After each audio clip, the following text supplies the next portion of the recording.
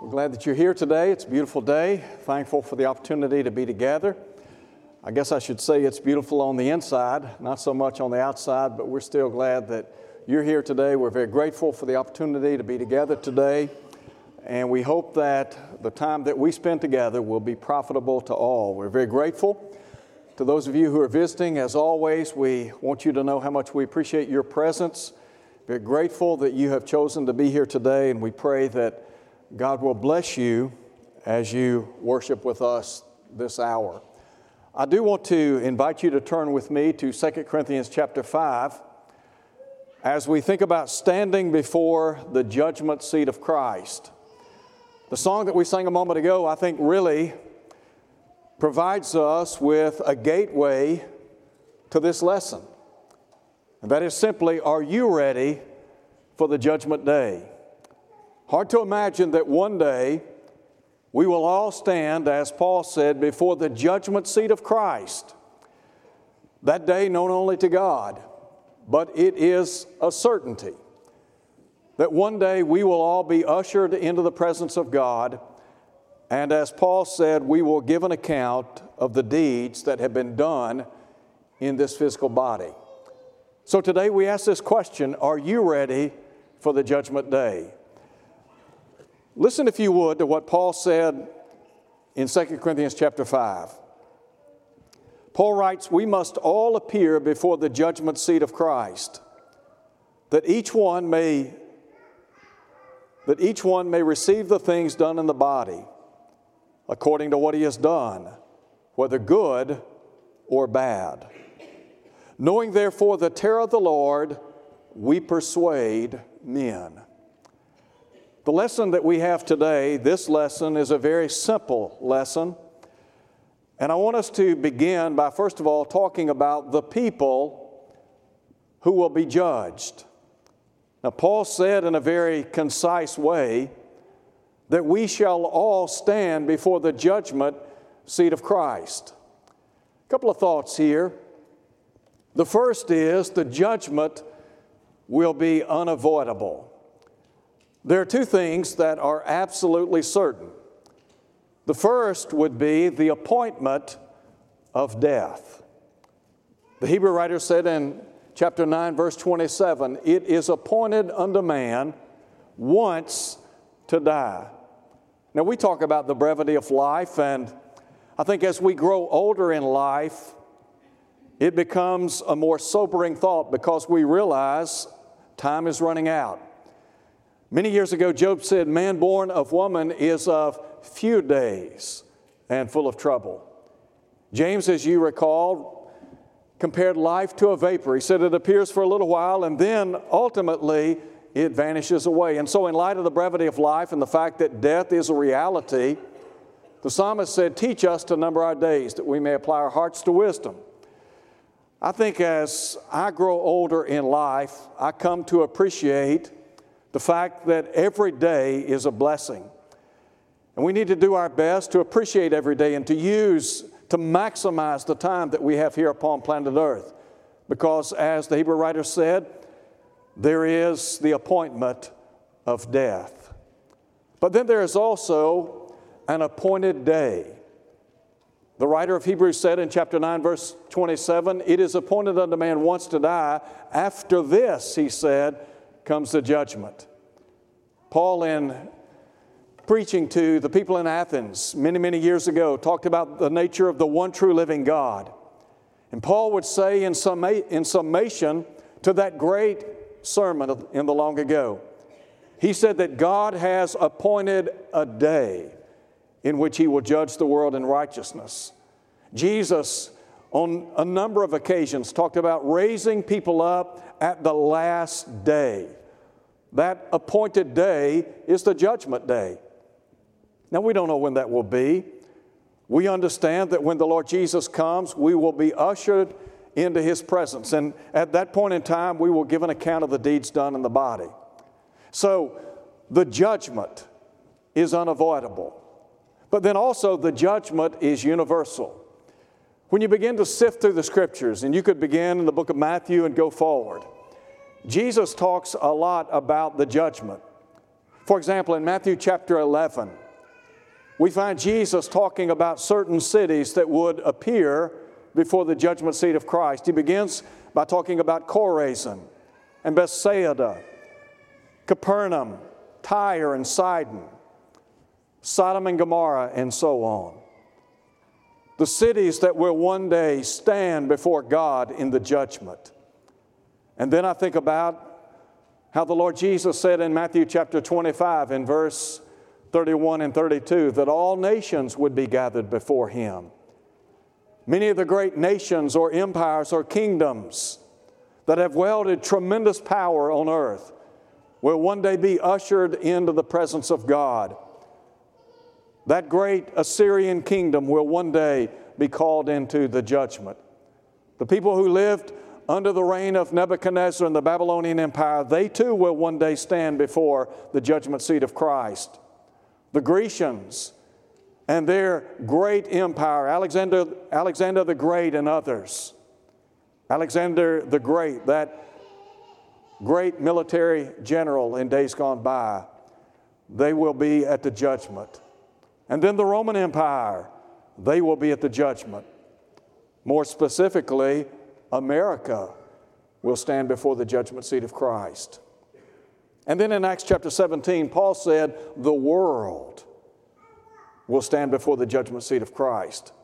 But now, listen to what Paul said. Now, it's one thing to talk about cities and nations and rulers and emperors, etc. It's another thing when it becomes very personal. Paul said, verse 10, we must all appear before the judgment seat of Christ. That's you. That would be inclusive of myself. Paul's saying, look, we are all going to stand before the judgment seat of Christ. To the saints in Rome, Paul said, as I live, says the Lord, every knee shall bow, every tongue shall confess to God. So then we must each give an account of himself to God. So one day we will stand in the presence of God. Now, you think about all the people that have ever lived, going all the way back to Adam. Wonder how many millions and billions of people have populated planet Earth in days gone by. What's the largest crowd that you've ever been in? I have been in a football stadium that holds about 100,000 people. That's a lot of folks, isn't it? I mean, when you're in the presence of 100,000 people, you're talking about a lot of people. But can you imagine standing in the presence of God? And as Jesus said, all nations. As Paul said, the world. We will all be there. Personally, individually. What a powerful thought. Now there's a second thing I want you to see. First, we think about the people who will be judged. But what about the person who will judge? I want to begin by saying that the authoritative Savior will one day judge us. You see, Jesus has the authority to judge. For example, in John chapter 5 in verse 27, Jesus said that the Father has given Him the authority to execute judgment. Now listen again to Paul in verse 10. We must all stand before the judgment seat of Christ. Can you imagine standing in the presence of the judge of all the earth? Today Jesus is identified as the Savior of man, isn't He? We look to Jesus as the one who invites us to enjoy the blessings of salvation. We know the Lord Jesus came, lived, and died so that we might live eternally with Him. As long as we're here on planet Earth, as long as there is life in our human body, we have the opportunity to look to Jesus as our Savior. But there's a day coming when the Lord Jesus will no longer be our Savior, but rather He will be our judge. Can you imagine standing in the presence of Jesus? What are you going to say when your name is called? And you are, as we say, front and center. Paul said, every knee shall bow. We're going to bow in the presence of Jesus the judge. And as Paul said, we're going to give an account of the deeds done in the body. Your name will be called. And you're going to be ushered before that great throne. John in the Revelation in chapter 20 said he saw the Lord sitting on that throne, and he said, the small and great stood before him. That would include you. You know that great host of people that we talk about at the judgment? All the people that have ever lived. Again, we talk about cities and nations and prominent people and the fact that they will one day be at the judgment. But to know that we will be there individually. Jesus has the authority to judge us. But then I think about the absolute standard by which He will judge us. There is an absolute standard that will be opened on the day of judgment. The Lord Jesus is going to judge us not on the basis of what we think. He's not going to judge us on the basis of how we feel. He's not going to take a poll and see what politicians think. No, the Lord Jesus is going to judge us, but there will be an absolute standard by which He uses to judge us. And do you know what that standard is? It's called the Bible. John in Revelation chapter 20 said, I saw the dead, small and great, standing before God. And he said, the books were opened, God's holy word. Paul writes in Romans chapter 2 at verse 2, Paul said, we know that the judgment of God is according to truth. Somebody asked the question, what is truth? You know, Pontius Pilate asked that question. And Jesus answers it in John 17:17. Sanctify them in truth. He said, your word is truth. Jesus has the authority to judge us. Not only does He have the authority to judge us, He has the ability to judge us. He's not going to make any mistakes. And He's going to judge us on the basis of how we've lived in light of this book that we call the Bible. He's going to judge our conversations in daily life by the Bible. Somebody says, well, how do you know that? I mean, how do you know that the Lord Jesus is really concerned about what I say in life? Well, listen to what James said in chapter 2, verse 12. James said, so speak as those who will be judged by the law of liberty. Jesus said, by your words you will be justified. By your words you will be condemned.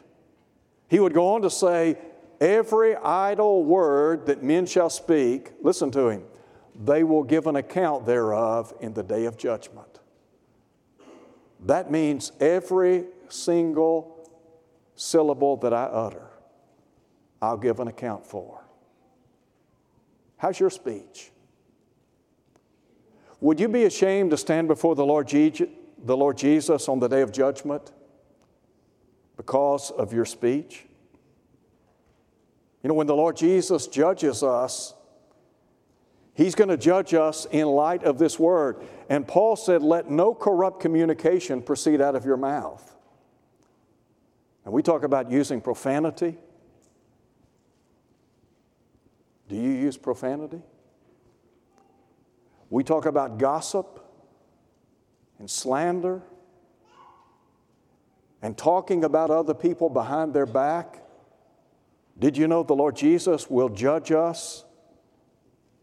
If we have a problem with gossip and if we are backbiters and we're using our tongue in a destructive way, it's going to come back on us. Not only will He judge us on the basis of our daily conversations, but He's going to judge us on the basis of our daily conduct.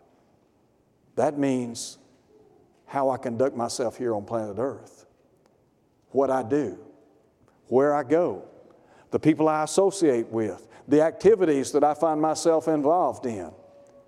Could I ask you a question this morning? Do you run with a good crowd or do you run with a rogue crowd?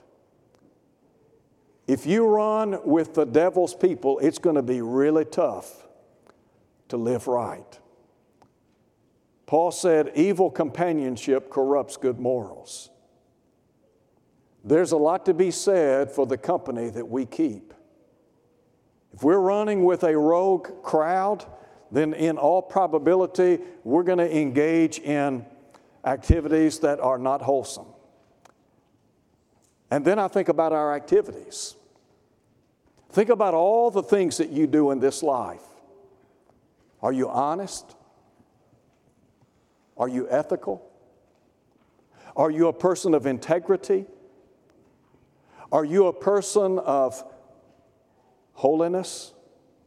Are you living a righteous life?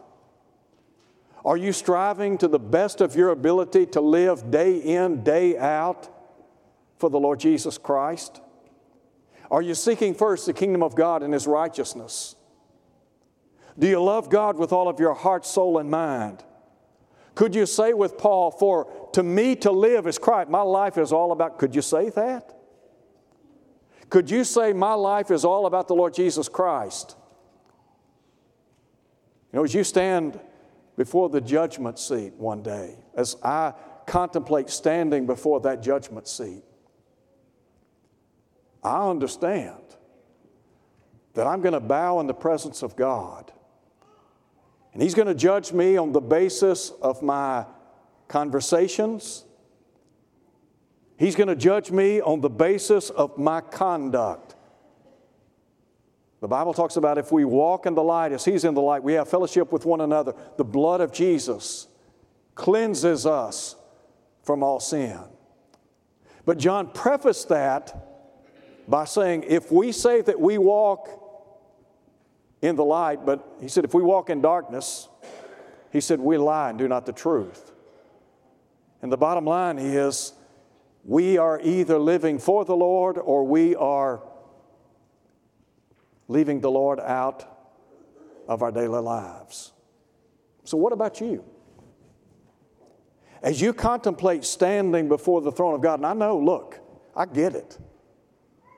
For many of us, it's uncomfortable to think about standing before God.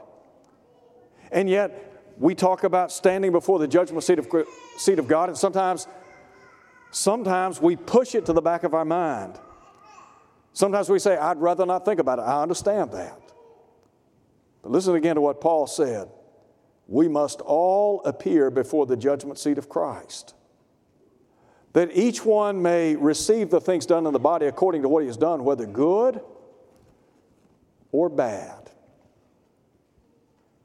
What's the verdict going to be for you when you stand before Him? Now,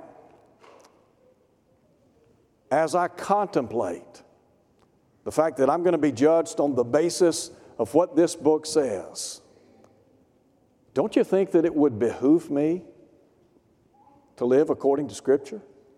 I mean, wouldn't that stand to reason? I mean, you think about how people today seem unconcerned about what the Bible says. Think about how many in our nation today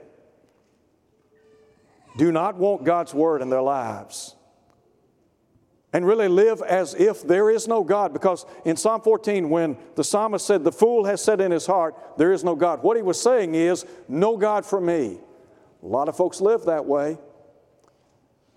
But you know, as we say, there's a payday someday. One day we're going to stand before the Lord. One day we're going to bow in His presence. And God in heaven is going to open this book, and He's going to judge us out of the contents of His Word. How will you fare? The psalmist said many years ago, your word is a lamp unto my feet and a light unto my pathway. No hidden agendas. The Lord Jesus did not speak in vague and abstract terms. Very, very concise, very clear, as we would say, very straightforward. And what the Bible says is we better know this book because it's going to judge us. Now, there's a third thing I want you to see in our study. It has to do with preparation for the judgment. Preparation for the judgment. I want to begin by first and foremost talking about the motivation. What would motivate us to be ready for the judgment? I mean, when you think about the judgment to come, I understand it's easy to just put it out of our mind. What's the old saying? Out of sight, out of mind. It's easy to dismiss it, to say, you know what, that's not for way out, not until way out in the future, so I don't really have to think about it today. I get that. But what ought to motivate us to be prepared for the judgment? I want you to listen to what Paul said. Go back again and read verse 10. For we must all appear before the judgment seat of Christ, that each one may receive the things done in the body according to what he has done, whether good or bad. Now look at verse 11. Knowing therefore the terror of the Lord. Paul said, we persuade men. Okay, what is it, Paul? What are you saying? What ought to motivate me to prepare my life to one day stand in the presence of God and give an account of my life? Listen to him very carefully. The terror of the Lord. The word terror here is the word that we get our term phobia from. Sometimes people talk about their phobias, their fears in life. And Paul's saying, okay, let me tell you what. You might think you're something here on planet Earth, and you might think that the judgment is some insignificant deal. Well, Paul said, let me tell you what. You need to understand something. One day you're going to stand before the Lord Jesus Christ. What ought to motivate you to get your life right is the terror of the Lord. Now, we talk about the love of God, the grace of God, the mercy of God, and there are many wonderful attributes of Almighty God.